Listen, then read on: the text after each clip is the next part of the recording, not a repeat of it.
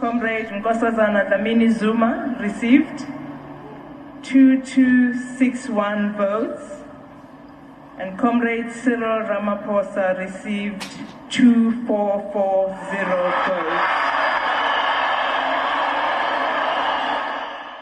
Good morning, SK, and good morning to the rest of South Africa and the new ANC president, Mr. Cyril Ramaphosa. Now, yesterday we ran a poll on our AM Live Twitter page, and out of 175 people who voted, 80% of you predicted that Ramaphosa would win, while 15% thought Dlamini Zuma would take it. A lot of comments coming in on this. The top six, lots of talk around women and the KZN being the biggest losers in the leadership race.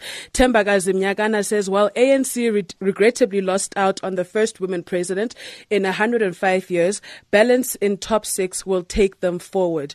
Dave Bourne says all of South Africa should wish the new ANC president well. In the end, we all sink or swim together. This is about the future of our nation and all the dreams of our children.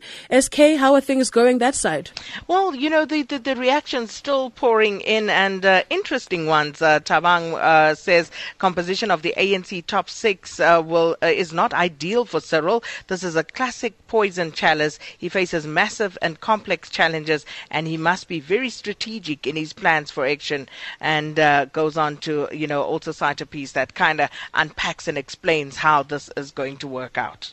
Well, from an incoming president to outgoing ones, the Kathrada family says they are disappointed that President Jacob Zuma would think the late struggle stalwart was manipulated into writing a letter calling on him to step down. Now, this is the letter that was read by former President Kgalema Motlanthe at Kathrada's memorial service. And in an exclusive interview with the SABC, President Zuma says he didn't believe Kathrada wrote the letter himself. Kathrada was my leader.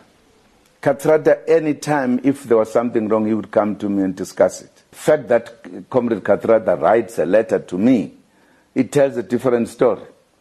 Why not come and discuss the matter with me?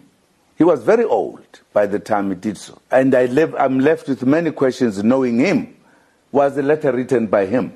That's one of the questions. Well, any comments you might have on any of the stories we brought to you this morning, please tweet us on at AM Live on SAFM. And the SABC website is back and running with a new look and feel, www.sabcnews.com. Thank you, SK. That's all I have for you today.